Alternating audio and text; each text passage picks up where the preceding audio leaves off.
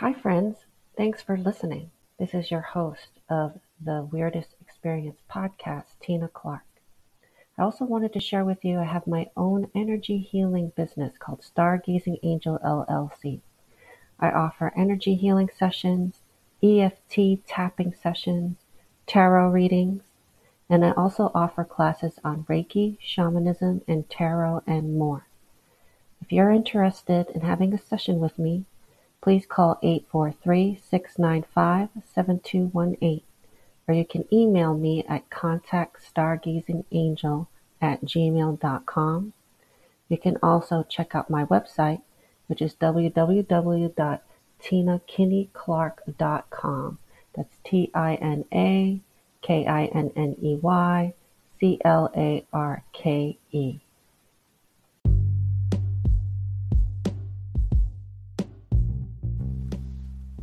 Hi, I'm your host, Tina Clark, and welcome to my Weirdest Experience podcast. This is the podcast of the weirdest experience that has ever happened to you, and gives you a venue to fully express yourself and share your weirdest story with the world. This is the No Judgment Zone, a safe place to share your experience. It's also a place where we discuss what happened to you and share some possible theories on what and why this happened. If you would like to be on the show, email me at contactstargazingangel@gmail.com.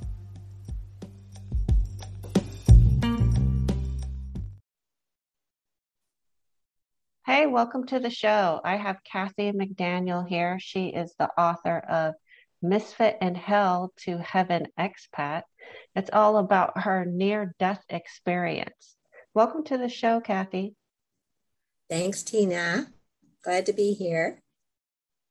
So when did the book come out? Is it recently? It came out a year ago in June. So it's been a little over a year and a half. So walk us into the story of what happened to you. Well, it started 75 years ago when I was born into a family that had my dad in the military. And so we traveled a lot.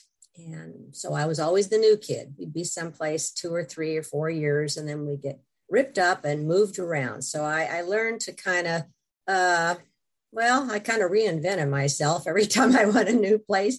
If the old persona didn't work, we'd try a new one. It was really kind of fun. I had a good time. My family were Catholics, and I was always in Catholic school. I never knew anything else. As I got older, I started a property management company. I had been working for some people that had a lot of units. I was doing their books and helping out with the leases. And after 7 years of that, I thought, heck, I can do this myself. So I did. And it was very successful. It was in a little seaside town in Central California with a boardwalk, and it was a fun place to live anyway. So I did really well there. I got to growing and had my sister come in and work for me. And then my grown daughter came in and worked for me. And then one of my best friends, it just kept getting bigger. And it was really fun. And I loved it because we were helping people. We were helping landlords find good tenants. We were helping people find safe and affordable housing. It was just a really good time. The worst thing that happened there, though, is in 1989, we had a really huge earthquake that took out the whole downtown. And that was really awful. I go into great detail in a lot of this stuff in my book, but that was pretty awful. The whole downtown just was crumbled. And so we had all these poor people that lost their businesses, and the Downtown Association and Chamber of Commerce set up these huge, pavilions like you see in a circus, and moved all the people that had their businesses in there. So I took care of all of that too, in addition to my other clients, for about 2 years. And by the time I turned 50, I was tired. I had been working since I was 19. I was a single mom, put 2 kids into college, and I had been engaged for the last 7 years to a really wonderful man. And then he got transferred to the East Coast. And at the time, I had my business, my kids in college there, my parents, my full family, I'd been there 35 years, and he was a workaholic. And so there was no way I was going to give up everything and move to the East Coast and live in a fancy house and go crazy. So we stayed best friends. And he took off, and he was doing really well. But about 3 years after he left, he gave me a call. I had sold my business by then, and just kind of hanging out with my daughter, who had moved to Colorado. So I was just staying with her for a while. And he came out to visit and told me he had leukemia. And the doctor said the only thing they could recommend, since he had let it go so long, was a research hospital in Seattle. And he needed 2 caregivers. And would I go? And I said, sure, you betcha. So I flew to Seattle and found a space for this other lady and myself to help him through this process. It was going to take 2 or 3 months. And so we set up and then started with his program. Well, it was a lot more involved and chaotic and traumatic than any of us had ever imagined.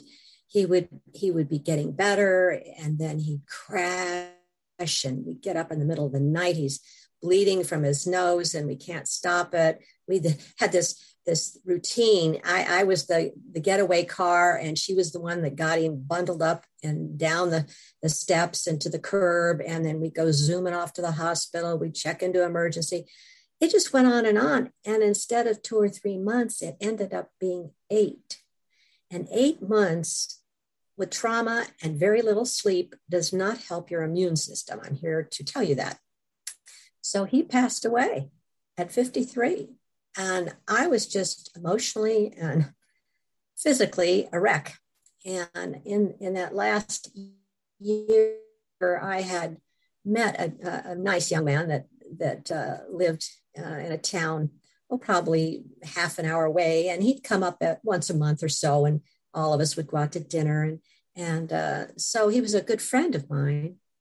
There was a flu going around, kind of like COVID. I caught it, and it very quickly went into pneumonia. I lived up on the 3rd floor in an apartment complex with no elevator, and I got so sick I could hardly breathe, and I was coughing so badly that I called my friend in the middle of the night, and I says, I need to get to a doctor, and I can't get down the stairs to get in my car. So he came and got me.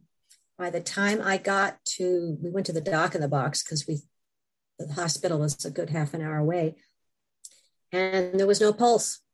And they called an ambulance and got me started again. And I ended up in the emergency room, and they said, wow, your pneumonia is really bad. We can't keep you oxygenated. So we're going to have to put you into a drug-induced coma and on a ventilator.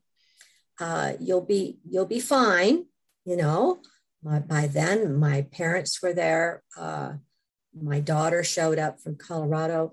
And the doctor says, we're going to give you something called white amnesia, because there's going to be a lot of medical procedures going on. We don't want you to remember. We don't want you to be stressed. You have to be calm. So we'll give you that, and you won't remember a thing. You'll just wake up. Hopefully, he didn't say that, but the inference was there, and you'll be fine. So I went into the coma. I was there for 3 weeks. He was right. I did not remember one thing that happened in that medical procedure, but I remember something else. I all of a sudden woke up, and it was all pitch dark, and it was so quiet. I couldn't hear a thing. And I thought, what the heck? I had forgotten that I had been sick. I thought this has got to be a bad dream, but it wasn't. And I was afraid to move because I didn't know if I was standing on something or what. And all of a sudden I noticed it was getting lighter. And I thought, okay. There was like a reddish glow. I thought, all right. But then it was getting warm. Okay. Then there was like swirly fog. And I felt like something was staring at me. You know how you get that feeling? And all of a sudden, this voice just boomed out, scared me to death, and said, do you know where you are? And I thought real quick, and I thought the only answer was hell. And this terrible thing just boomed out with this voice that you would hear in like some sort of horror film. And I just turned and ran. I didn't care where. I had to get away from that thing. So all of a sudden, this became a series of movie scenes, is the best I can describe it. All of a sudden, instead of darkness, now I'm in this scene of, it looked to me like New York City had been hit by an atomic bomb. That's the best way to describe it. Huge buildings had toppled. Some of them were still hanging up, but their windows were blown out, and there was smoke and fires everywhere and big chunks of concrete. And there I was, just dropped into that place. And I thought, I've got to hide this. I don't know what's going on here. So I tucked in between two big chunks of concrete. And I remember shivering and thinking, oh my gosh, what am I going to do? And then I kind of saw this look like might be another person over in a dark area. And I just thought, well, that could be somebody that's going to hurt me, or it could be somebody like me. So I took a chance and just yelled out, hey, why don't we get together and maybe we can help each other and, find water or start a fire or something. And I waited, and this voice, lonely, forlorn voice came out and said, we are all alone here. And I thought, that's not good. Then I started hearing these scuttling noises like huge spiders or something. I don't know. I thought, well, maybe we were attacked by aliens. I really didn't know what was going on. I felt totally me. I felt alive. I never felt dead. So it was so real that I had to survive. And in the book, I tell about other things, other beings I ran into and what happened there. And then all of a sudden, without warning, boom, there's another scenario. I'm in a different place now. Now there's a demon, and there's no other word for it. We talked about Bigfoot. It looked a lot like Bigfoot, but it was mean, and it had a big stick or something and looming over me, and he could talk. And I just stared at him. I thought, oh my gosh, now what? And he says, do you want to get out of here? I says, yeah. And he says, well, I'll give you one task. And if you can perform that, I'll see that you get out of here. I said, fine. It was still dark and dank and spooky. And he says, all you have to do is cut down the blackberry vines. And in a whoosh, I could see this great big huge field as far as you could see with those big canes of blackberry bushes. All the thorns on them, they overlapped and they were all tangled together. And I just looked at that, and he says, and you cut it down with this. And he handed me these little scissors that they give kindergarten kids to cut paper. And he laughed. And I said, that's not funny. And he just handed the scissors. And I thought, you creep. I'm getting out of here. So I leaned down, I got all scratched up, and I started hacking away at one of these vines that was like an inch thick, and I'm hacking, and finally it broke free. And I went to put it behind me, and when I turned back around, it had grown back. Now this demon is really laughing. He sees that I understand. I'm not getting out, not this way. So I was so angry, I just leaned down and I start cutting another one. And boom, the scene changed. Now I'm in a place that looked like a movie set. And there's actually somebody I know on that it's a beauty parlor set, but it's all skewed and the chairs are crooked and the windows, the mirrors are all funny looking. And she's a person that was family member, but she was known for her always looking perfect. Sometimes she was not a very nice person, and she judged people on being, up to date in their styles and this and that. So she looked at me and said, "Oh, you look like hell." I thought, I'm had a bad day, you know? And so she said, "Here, sit down. I'm going to fix you up. And then if you look good, you'll be good." And I says, "No, I don't think that's going to do it." And she and a couple other people that I knew that were her friends just started laughing at me. So I got down from that set. And when I turned to walk away, boom, it was so unnerving to have no control and to not know what's going to happen next. It was really terrifying. So now every time seemed to get a little worse. And this was a particularly bad situation. I was in this huge, bright huge hallway, and I could see way down at the end. And oh no, at the end is another one of those demons. He's got ratty clothes on, but he's got a bigger stick, and he moves really quickly because he comes scooting down that hall and just looms over me. And I had taken a second to just look to either side of me to see if there was an escape route, and there was a door on either side of me, but he was so quick. He was right there. And he says, "You've got a new job." And I says, "Oh, yeah?" And he says, "Yeah, you're going to go in that room over there on the right. You're going to take what they give you. You're going to come into the hall, and you're going to go to the room on the left and put it in there. Then you're going to go back, and you're going to go forth. You're going to go back." I said, "Whatever." So I thought, if I just play along, one of these times I'm going to find a door someplace somehow to get out of here. I'll just play along. So I went into this room, and it was a large room, and I was surprised because there was all these gurneys with people laying on them and doctors in front of these people, and they must have been women. Their legs were spread. They had a gown over their knees and stuff, and the doctors are working between their legs. And I thought, what is going on here? And one of the doctors raised this bloody hand, and I just stood there, and he turned around and barked at me, "Get over here."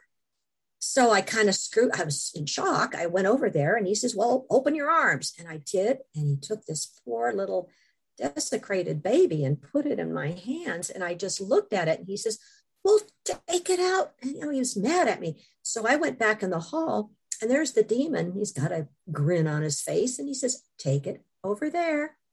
So I just, in shock, walked over, and in this big, again, as far as you could see, like a Costco warehouse, is piles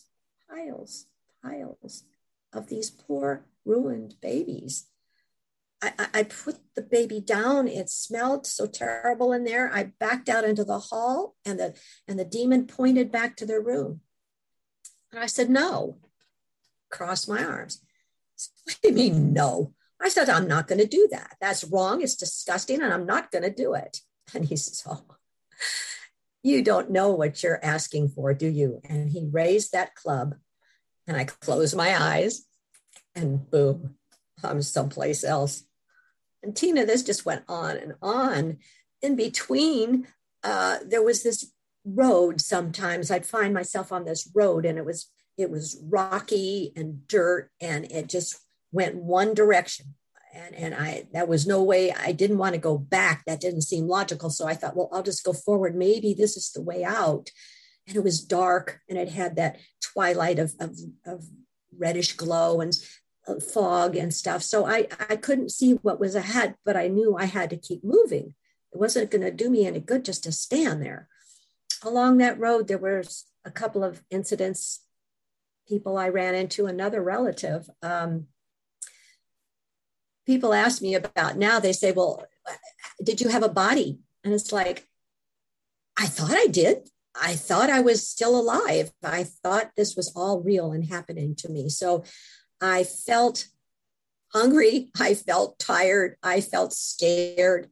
And I kept going on this road. And then I smelled this wonderful food, like, oh my gosh, like you walk into a wonderful restaurant. And I thought, oh, maybe those people will give me a little something. There's got to be people up there. So I come around up over this little rise, and there's another family member, and she's dressed in a strange outfit. And there are piles of beautiful food. She was an excellent cook, still is, just like she was expecting, 100 people for dinner. And there was piles of tables and silverware and stuff. And this strange man sitting next to her, just kind of watching her, keeping an eye on her. I just caught him out of the corner of my eye. And I said, oh my gosh, I'm so thrilled to see you. Can you just spare me just a little bit of a plate of something? And she says, no, this food is for important people, and turned her back on. I thought, what? I don't believe it. We're really close. But I had no choice. I had to keep going. Eventually, I came to what looked like a town. It was hard to see because it was like twilight, and there was just shapes moving. And they weren't moving in a way people would. It was more like, if I had to guess, we're looking at Night of the Living Dead. Tattered clothes. Everything was gray. They were haltingly limping along, making gurring sounds. And I thought, oh, Lordy, this is not good at all. I was much better off. Maybe the road ended in the town. I thought, well, maybe if I scoot and skirt around the outside of these people, keep my eyes down, they won't notice me, and I'll just walk like they are and get to the other side and keep going. They sensed me, and they started backing away from me. So they were making this circle, and I was in the center, and I was terrified. And they attacked me. The men attacked me and did terrible things and left me with a kick and a warning. We all have AIDS, and now you will have AIDS, and your flesh will rot like ours, and you will get worse and worse. And the bad thing, you cannot die. What? I was just laying there in a fetal position thinking, oh my goodness, what in the heck's going to happen next? And what's going to happen to me? How do I get out of here? Where do I go? And this woman, a demon woman, but more like human, said, get up, follow me. You're with us. Again, in the book, there's more detail. Right. At any point, did you ever ask for help? You grew up Catholic. Did you ask for Jesus, angels, anybody, grandma that I was close to that passed over, come help me right now? Did you ever do that? That's the first question people ask me. And I have to say no, because looking back, I realized I was in hell, and God is not in hell. God doesn't go where God's not wanted, and he's not wanted in hell. So I had no concept of heaven, God, family, except when I saw those people. I know that was part of the process that I learned later. That was part of why I was there, was to have this experience. But it did get better. I went with this woman, and there was about 20 other women in my position. We walked out of the town into snow, snow that kept blowing and falling, and we were clad in rags, and we were freezing, and the words cold as hell is a real thing. So we tromped and tromped. I don't know how long. There's no time there. It's an eternal now. So I didn't have a watch, So we walked for a very long time, and it was nothing but snow as far as you could see, and following this woman, and snow up to our chest. And we got to this cabin with no insulation. We were inside this cabin, and the woman says, now we're going to wait for customers. That didn't sound good. And I was starting to get kind of tired. I was losing hope. I thought, I can't despair. I know somewhere in my being that's something I have to have hope. Something good is going to happen, but I don't know what it is. So I said to this demon lady, I said, I've been here a long time, and this seems like a particularly nasty, dark, depressing day. And she says, well, of course. It's heaven on earth today. And that's the worst day in hell. I heard hell. I heard Christmas. I thought, okay, Christmas, that's good. I'm going to sing a Christmas carol. So I started off with Away in a Manger. That's my favorite one. That thought just came to me. And I started singing Away in a Manger, no crib for his bed. Another lady started singing in. The demon lady squawked. Another lady. We were singing Away in a manger, no crib for his head. The little Lord. And when I got to the next word, I never got it out of my mouth. That demon came jumping over the top of those ladies right for me, and I closed my eyes. And boom, I'm in a bright light. I am swimming in love, for want of another term. I was full of joy. I was full of bliss. I was in heaven. There was no doubt about it. I mean, I thought, well, this can't be a dream. And all that stuff that had happened before was gone. I had no memory of that now. In heaven, it's just total bliss and joy and love. And oh my goodness, I looked over there and there's my friend, my dear friend that had just died a month before. And he looked wonderful. And I thought, I had seen him just recently and he had leukemia and no hair and his face was all blotched with purple but he looked great. He looked about 35 years old. He was wearing a sweater I'd given him and he was laughing.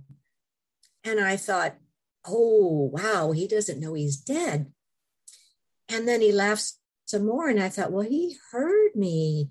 I must really be dead. I am in heaven. And I was so elated. And I said, well, show me, let's go see.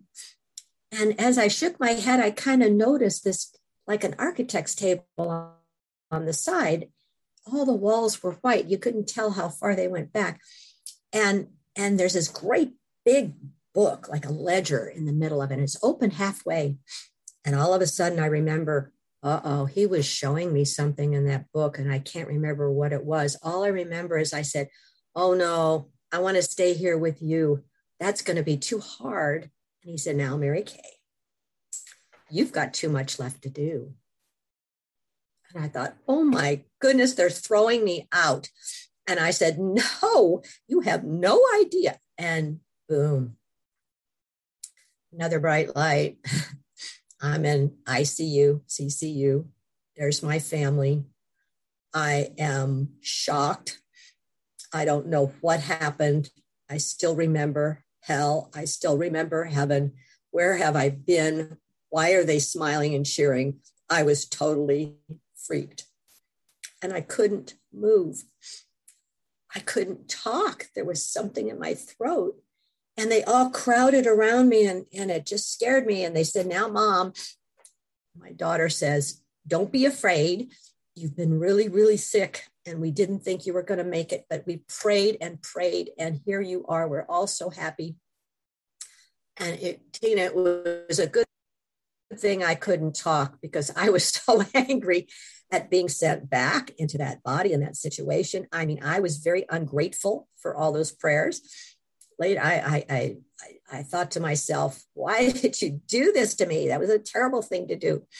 But it took a couple of days before they could stick some little thing in my gadget in my throat so I could talk like a robot and interact. I had gotten down to 86 pounds. I had no muscle mass left. That's why I couldn't move. I could barely move one finger and blink. That was it. And I'm hearing this echo, you have too much left to do. What a bad joke that was. I can't even move. I can't breathe. I can't do anything. What the heck? You're like, I don't want to hear that. I didn't want to hear that. I want to hear you're terminal. You got 2 weeks to live. I mean, give me some good news. So anyway, there I was. I had forgotten how to do everything. I had to learn how to swallow, talk. Eventually, when I started finally gaining a little bit of weight, they tied me to a chair and I was like a rag doll on oxygen. I was just completely floppy. They did a lot of, as much as they could there in the hospital, but they said, she's going to have to go to a physical rehab facility. There's no way, she can do this on her own.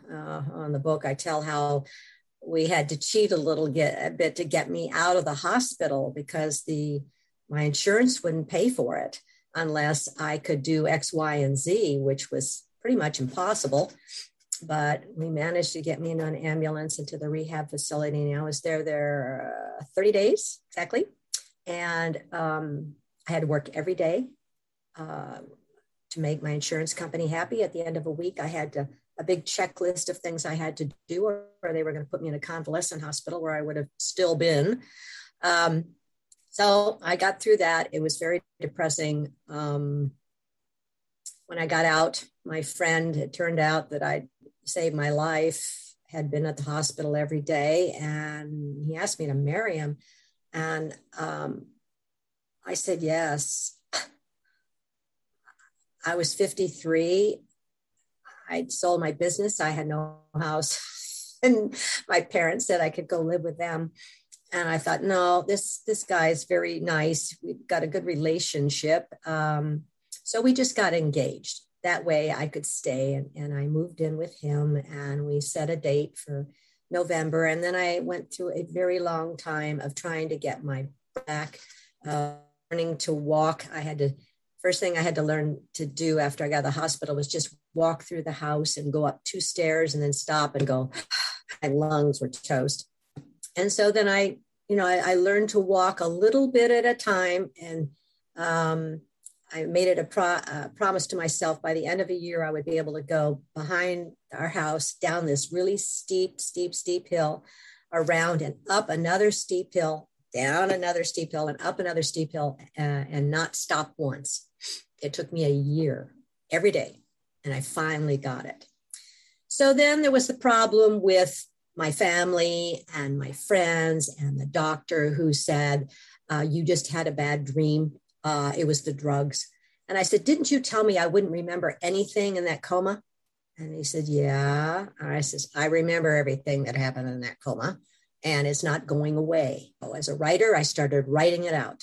Every day I'd take and I'd write it out. I thought if I could just get it out of my head onto paper, stick it in a drawer, maybe I can start to, be happy I'm here, because I'm not. I'm scared. I'm scared they're going to come back and get me. That wasn't fair. I wonder if next time I die, I have to go to purgatory again before I can go to heaven. I was not a happy person. So it took 10 years for me to find IANDS. That's the International Association of Near-Death Studies.org. Through a series of incredible synchronicities, I found my way there, and I went to a meeting, and my gosh, there was all these dead people. I thought, I finally found my clan, my tribe.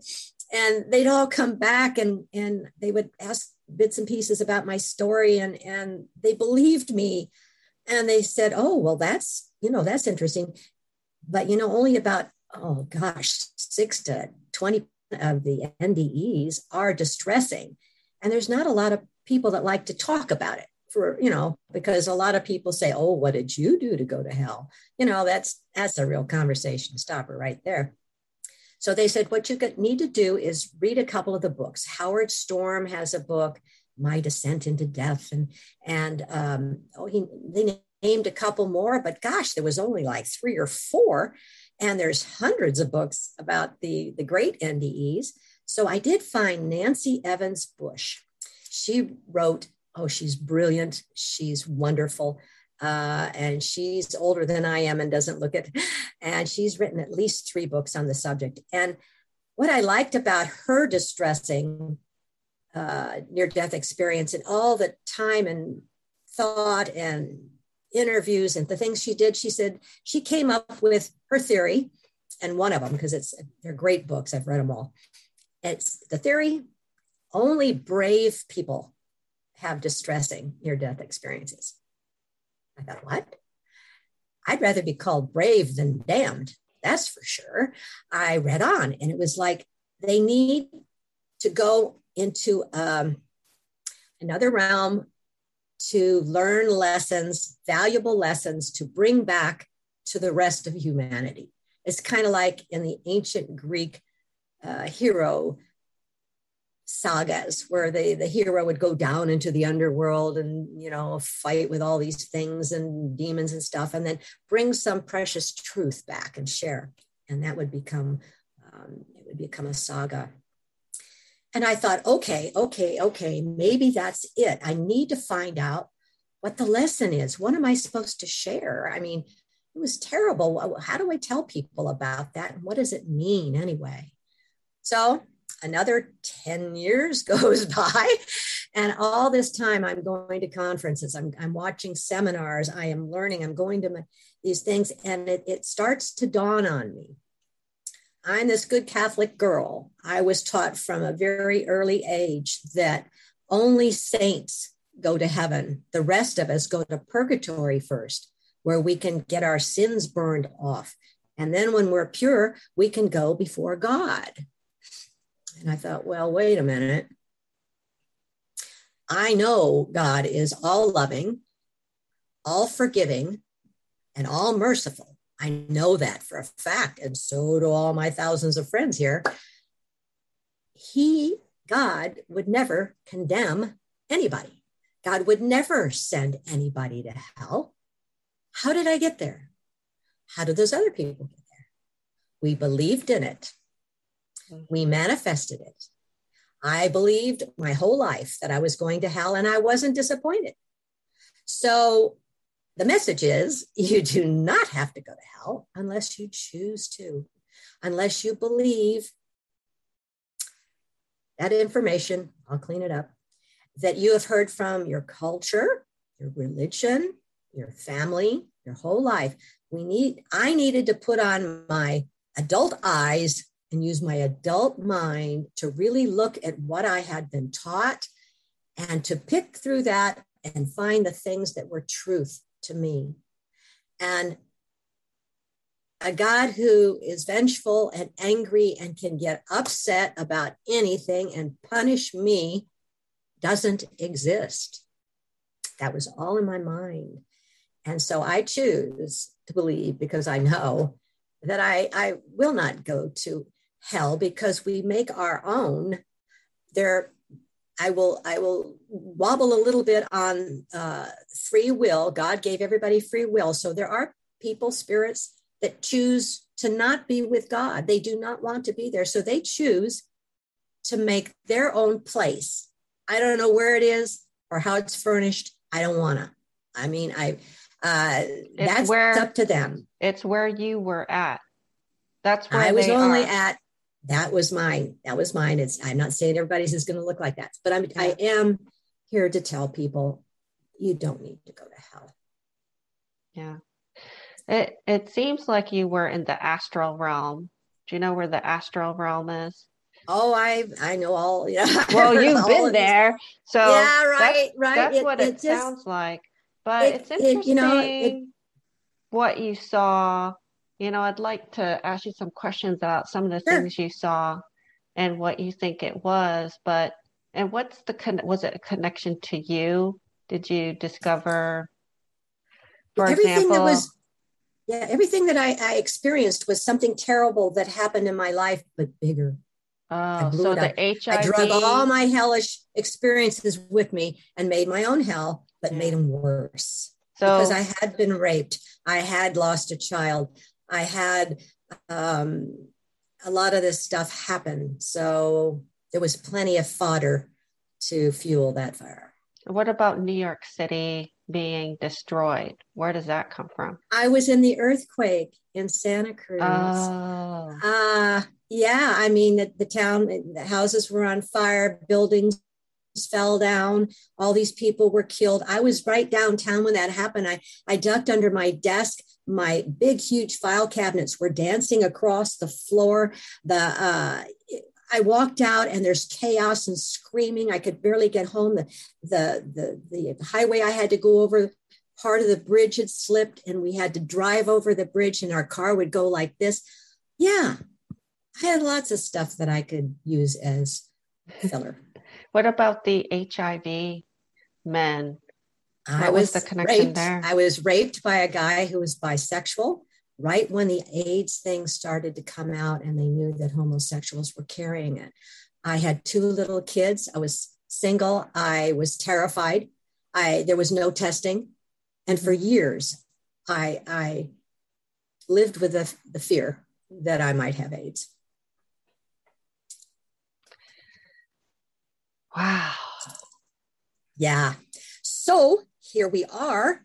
And for your listeners, I hope that their weirdest experience is going to be dying and booming right into heaven and seeing God and all your relatives. And that would be great instead of having the experience of hell be their weirdest experience. So, think about it. Think what's going on with your religion and what you believe. Most of us, I would say all of us that come back are considered spiritual. We believe in spirituality. Religion is really, for me and a lot of us, too exclusive. There's too many rules. Too many people are left out. And God doesn't leave anybody out.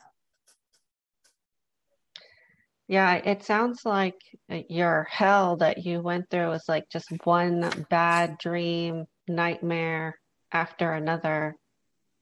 Except that I never forgot it. How many nightmares do you have? And 2 days later, you can't remember it. This is just, see, because this sort of thing happens to your soul. It's not in your brain. Yeah. And your soul doesn't forget. We've got these little tiny human brains that only can absorb a pittance of what is really out there.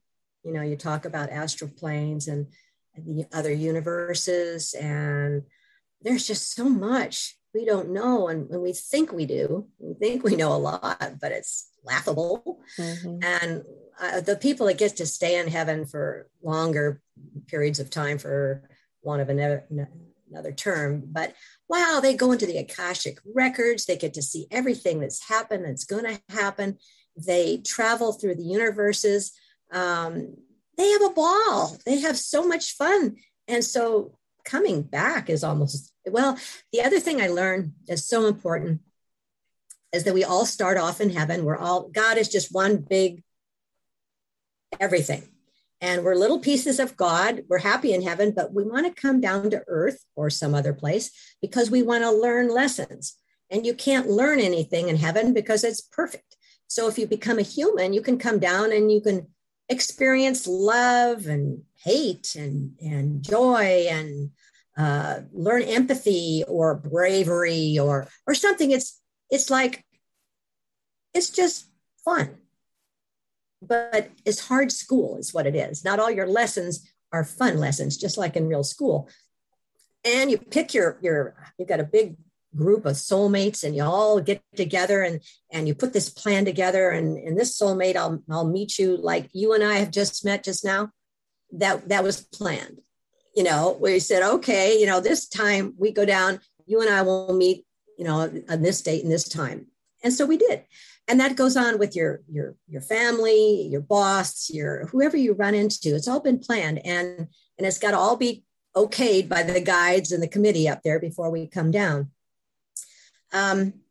So I learned from that I am not a victim. A lot of times I would shake my fist at God and say, God, why did you do that to me? Why did you take my baby? Why did you cause that person to attack me? But it wasn't God. It was me.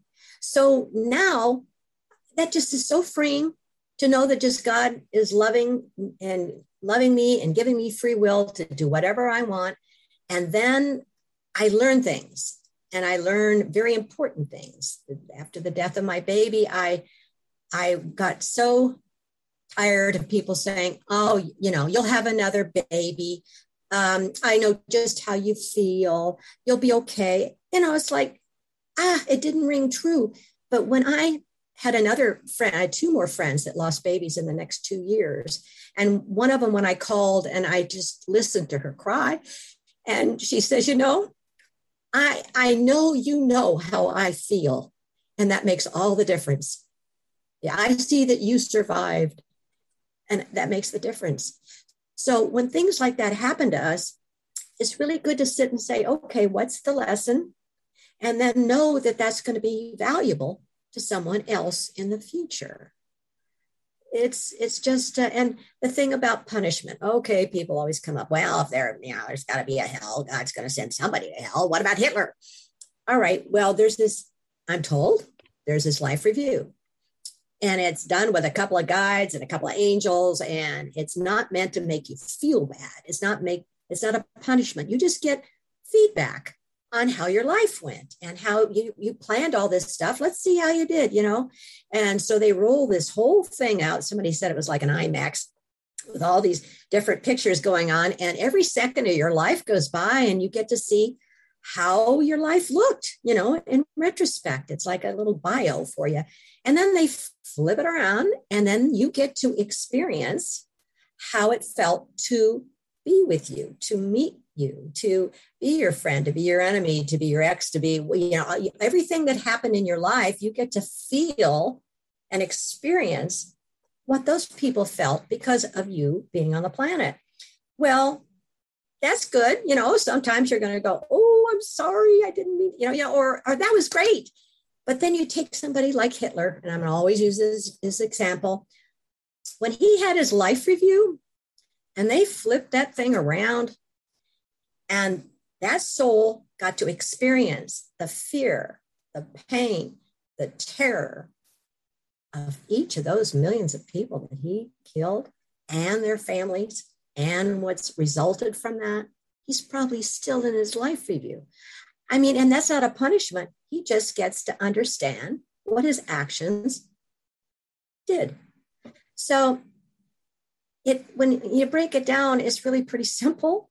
And I was told later, I kept bugging God about, give me some other stuff to do don't just say, don't think about it. What can I do? And he said, all right, this is over a series of months. It was loving, kind, merciful, forgiving, encouraging, grateful, non-judgmental, and useful. Do those things every day. I start my prayer every morning is that. And then it keeps me kind of aware of it. And that's the positive thing that we can be doing. But that's the same message that Jesus taught, that all the great people that came down, Gandhi, everybody, be loving and kind. Love God above all things, your neighbor as yourself. Do unto others as you do unto you. It's just so simple that we kind of forget about. That's when you get in religion, you got to not only do that, but you got to church, and then you got to do this. You got to say a rosary. You got to all these things that really aren't important. What's important is to be loving and kind. Other thing I want to add about that life reviews, your spirit guides are supposed to be beings that have experience on earth. Otherwise, they can't guide you. And then your angels, a lot of them never been embodied. I don't know if they have or not. I still have a question mark about that. But but we like to be very precise, don't we? Right. But that review is not only for you, it's for them, because they're learning through your physical experience on the planet. You're right. Chose to come to learn, to experience, and all that information is valuable. All that experience is valuable. So your guides learn from it, your angels take it in, and it gets uploaded to source. You're right. That's I've never heard it put that simply, and I love it. That's very understandable. It's very reasonable. Yeah. I like it. Well, I'm a person that I communicate with my guides and angels a lot. And I advise others on how to do it too. And I always say, if something's uncomfortable for you, or you need to take a break, or, you need to tell them, tell them, like a lot of us get ringing in the ears. Yes. And I've been getting that since I was a child. Ooh, that's your angel getting in touch, huh? I would sit in my room and I would look around the room and hear this ringing. And then sometimes people were in the room with me, like my sister or, my parents. I said, do you hear that sound? And none of them heard it. And so I just stopped asking about it and accepted it. But I know some people, that sound really bothers them. Like it's really loud. And I said, tell your angels and guides to tone it down, that it's uncomfortable and it's coming in too loud. Wow. Yeah, this is a two-way street, not a one-way street. Yeah. Yeah. Yeah. My ex-husband had tinnitus. I'll have to let him know. It's worth trying. Yeah, well, he's a really good friend. He's the one that saved my life, and I saved his. He did not want to go and get a what's that called, prostate test because his numbers were up, and he said he heard it was painful, and I said, I don't care, you're going anyway. And we fought about it, and he finally went, and out of the 10 tests, 7 of it had an aggressive cancer, and this was 15 years ago. And the doctor said if he hadn't come in, he would have been dead in 2 years. So we saved each other's lives. See, that's another thing where we plan to come down and help each other. And so I got divorced 3 times, but that didn't mean I didn't plan it. And I learned things and they learned things. Yeah. I think you plan it, but I think there's a lot of leeway too. Like, there's a lot of options. Free will, sure. Right. There's options. And then, but there's some things that we flag as important. And if we don't meet that person or experience that, the universe will kind of guide us toward those people or those experiences. Like you'll try to get off track and then it's like, nope, get back this way.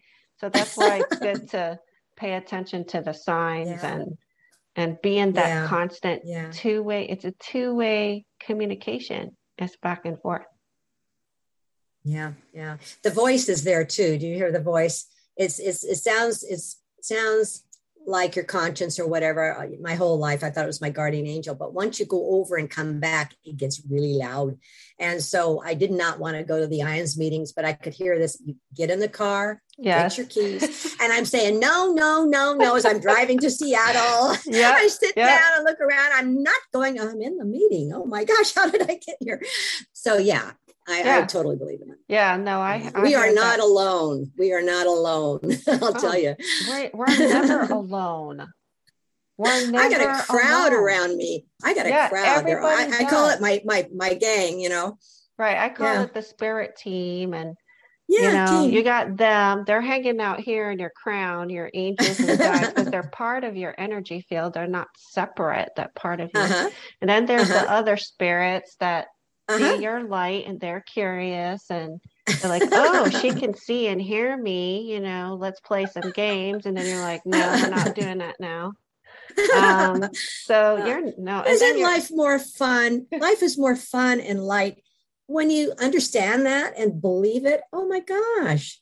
And then your ancestors are so invested in you and are helping you too. And then don't forget the future. Right. Well, my ancestors helped me write the book. I mean, I sat down and they just started downloading their stories in. So I start with my dad being shot down on the beach in the war in the Philippines, and then go through my grandparents on both sides and great-grandparents, because they kept telling me the stories. This is important. This is all a chain. We don't just come into this world by ourselves. There's things that we're all kind of tied to here. It's interesting. It's interesting and it's fascinating, because even if you do just family tree research, you realize how, for example, my grandmother died at 19. My great-grandmother died at 19 giving birth. 10 days later, she passed away. She had to do that for me to be here, Yeah. Have that baby. Right. Yeah, and it cost her life. Yeah. Wow. Right. So you become more grateful to your ancestors for what they went through, for surviving, for having children. because those were your ancestors, so you can see the connection. Right. Yeah. And life's so short. I mean, we think it's long, but you get an eternity, and this is a blink of the eye. It really is. So a lot of people who have NDEs, they become more sensitive and psychic. You said you can hear that voice now loud and clear. Were there any other changes that you experienced? Most of us have problem with electricity. When I first got back, I would be driving around my car at night, and every time I came to a stop light, the overhead light would go out in the street lamp. And that just went on for years. I'd be in the car with somebody, I'd be driving home, and every time we come to a stoplight, the overhead light goes out. What's going on? I said, oh, that's one of those things. And when I do podcasts now, I think 1 in 5, the power goes out or the microphones go dead or something happens. And if they're experiencers too, they just say, oh, well, that's the way it goes. I got a backup here. You just, and at the conferences, oh my God, the energy at the conferences, hundreds and hundreds of people, the microphones never work. It's just everybody goes, oh, well, and they go talking to each other, waiting for everything to be reconnected. That's a big one. And then let's see, I have this ability to draw people to myself that need to hear my message. And this happens a lot, especially on airplanes. I travel to see my mom now that COVID's over. Again, I used to go every month and to see my parents. And I'd be on the airplane, and at least 50% of the time, somebody would sit next to me, and I'd get my Kindle, and they'd say, hi. And I'd say, hi. And they'd say, oh, blah, blah, blah. I just came from my mom's funeral, or my this or that. And then my antenna would go up. And so I'd listen to their story, and they'd cry, and they'd tell me the whole thing. And then I'd tell them about my near-death experience and how wonderful heaven is, and how this all has a purpose and meaning. And they would get so excited. And it was just, to hear somebody say, I don't know what I would have done if I hadn't run into you today. I was at my wit's end. I was, I was ready to go down the drain. And I had even 2 different ladies on different occasions that made me go down to baggage claim with them so that I could be introduced to their husband. They said, oh, this wonderful woman just happened to be sitting next to me on the plane. And she has, oh, wait till I tell you on the way home. And so it's that sort of thing. When I hear that echo, you've got too much left to do. At first I thought, what do I got to be, Joan of Arc to get all this stuff done, or what? And it's just one at a time. And that's why I had to live so long, is because it's just, and when I go on a podcast, man, I had one in the Bible Belt. You should have seen the replies on that one. You should have called on Jesus, Ephesians 9, chapter 4. You must be in bed with Satan. I mean, all this, 100 of these things. And I had like 6 that said, I loved your message, Kathy, or I'm going to buy your book. And I thought, okay, I just got to push that 100 aside and be happy with a 6. I'm happy with a 1, every day, because, You know what you did when you started singing? That was a prayer. Of course. And I was inspired. I was inspired. Right, you were by inspired, that. and you were inspiring the beings around you. Right. And so that's why you got taken out of there. Right. Yeah. But I didn't do it on myself. God is God. I'm just a human being. And that was an experience I chose. I wonder what I was thinking when I did that. But I had to be there, and I had to have the experience. If God had saved me right off the bat, I'd have had to do something else. But now I've got this story to tell. Yeah. And this thing to tell people they don't have to go to hell. That's huge. I wish somebody had told me that, 50 years ago. Yeah. And next time, if you see, like, I have some funky dreams, I feel like the dream state is the astral realm. And, we go to sleep. Our soul doesn't need to sleep. We're working and doing things and helping and everything. And I had this one very short dream of facing the Grim Reaper. And I remember looking up at him thinking, is he standing on a table? Because he was so tall. And he looked like the typical cloak. He was looking down at me, and I was looking at him. I couldn't see his face. He had his sickle in his hand. And I was just like, what are we doing here? So I told him, go away. And he just disintegrated in front of me. Ooh, that's a great story. So in your dream state, if you see something and things are, sometimes it's hard to stop it, because sometimes you're an observer, sometimes you're in it in dreams. Right. But if you see something uncomfortable, command it to be gone.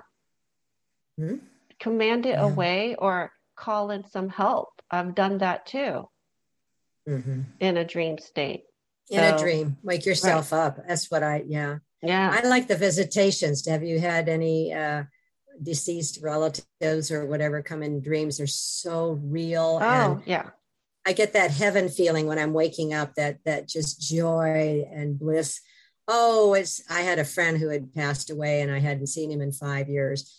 And I dreamt that he was showing me a garden, and last time I saw him, he was going to turn this empty lot into this big garden. Yeah. And so there he was in this garden. And when I started to wake up, oh my gosh, I didn't want it to end because that heaven bliss feeling was there. Yeah. And then my friend called me, one of the ones I saw in hell, and a couple of days later, and said, our friend died 2 days ago. And I thought I didn't think you would know. And I said, no, he came to see me actually. So I love those. And my friend Pat that I saw in heaven, he comes every now and then. And no, my whole life I've had those dreams, and it's a sign that you're a medium, because the spirit can contact you. You'll remember it. You have the ability to communicate back and forth. So yeah, if someone dies, I'm the one who dreams about them. If a dog, cat, pet, human, it doesn't matter. It was always me. Oh. So, and if I don't dream about them and they pass, I go, really?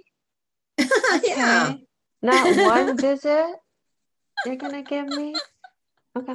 I guess you're good. You ever found somebody else? You were busy. Maybe your line was busy. Yeah. Well, you can kind of check on their energy, see if they're okay, if they've transitioned, they get stuck in that Elster realm where you were at. That's not good. No, that's not good. Yeah, but I've seen them glowing. Oh. And it's just so kind of cool to see. Yeah. Like it's them, but they're glowing and yeah. It's a blessing. Well, I wanted to thank you, Kathy, so much for being on the show. Yeah. Oh, it's been fun. Yeah, I really enjoyed it. I could tell that,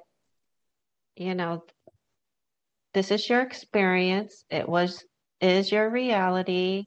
And even though where I'm not uploading the video, I could see at some point of the story, you got really emotional and teary-eyed even now talking about it, because, that was an intense experience.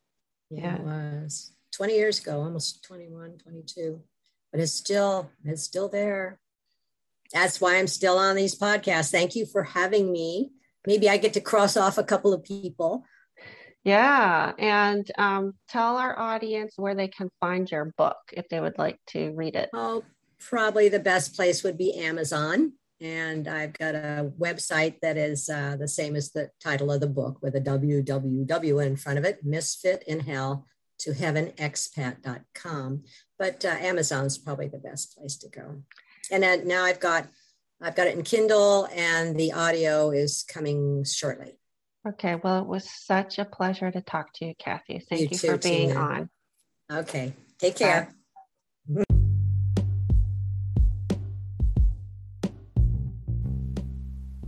Thank you for listening. If you have a weird experience to share, please email me at contactstargazingangel@gmail.com. Check out our website on tinakinneyclark.com.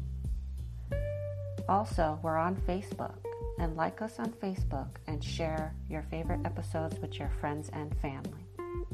I look forward to hearing about your weirdest experience.